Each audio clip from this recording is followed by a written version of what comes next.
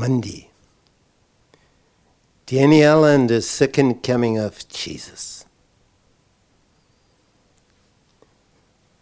The vision King Nebuchadnezzar dreamed is so impressive. And it was so impressive for the emperor that a slave, Daniel, dreamt the same dream. Something you've never heard before. And the king was so impressed when he heard the explanation of the dream. Remember, gold means Babylon, silver, Persian, bronze, brass, Greeks, feet, the legs of iron, Rome, and the feet, iron and clay. But then, and this is the point here, whoosh, a stone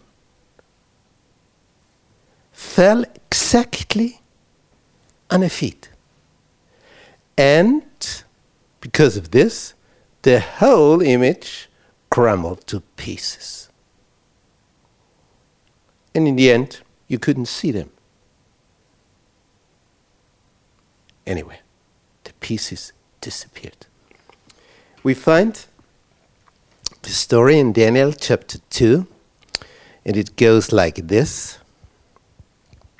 Daniel talks to the king. While you were watching, a rock was cut out, but not by human hands. And it struck the statue on its feet of iron and clay, and smashed them.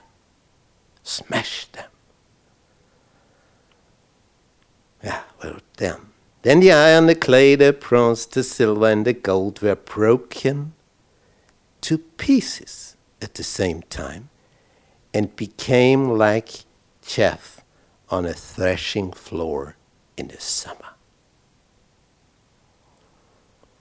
The wind swept them away without leaving a trace. Nothing left. Nothing. Imagine, those were empires. Wow. Nothing left. Nothing left. But the rock that struck the statue became a huge mountain and filled the whole earth. That's the difference. The image, gone. Whether it's Babylon or Persian or Greek or Rome, whatever. It's just without leaving anything. In Luke 20, we hear a very, very, very interesting story of Jesus telling to the Pharisees and the scribes. And he tells a parable, as Jesus often does. And in this parable, he talks about vineyards and the people prepare everything. And in this story, Jesus asks the scribes. Jesus looked directly at them and asked, "Then, what is the meaning of that which is written?" Psalm 118.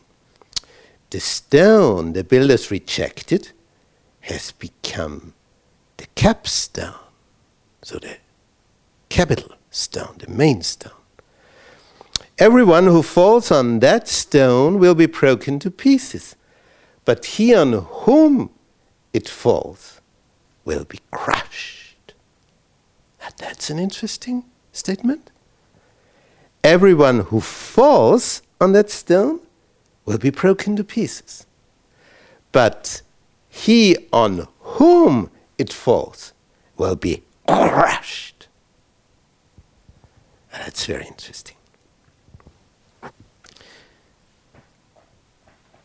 We have here a wonderful explanation of something.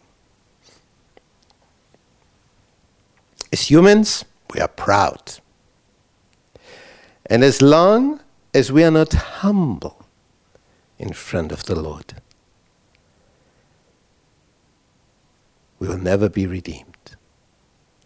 But when this being proud disappears because we fell on this rock, because we discovered I am nothing and Jesus is everything.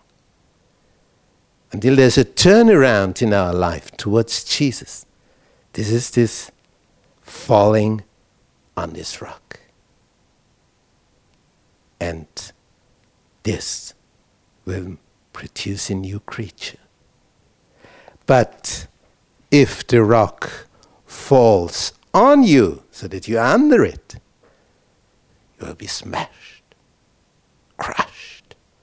Nothing will remain. These two extreme positions show either you are redeemed or you are lost forever. Till tomorrow.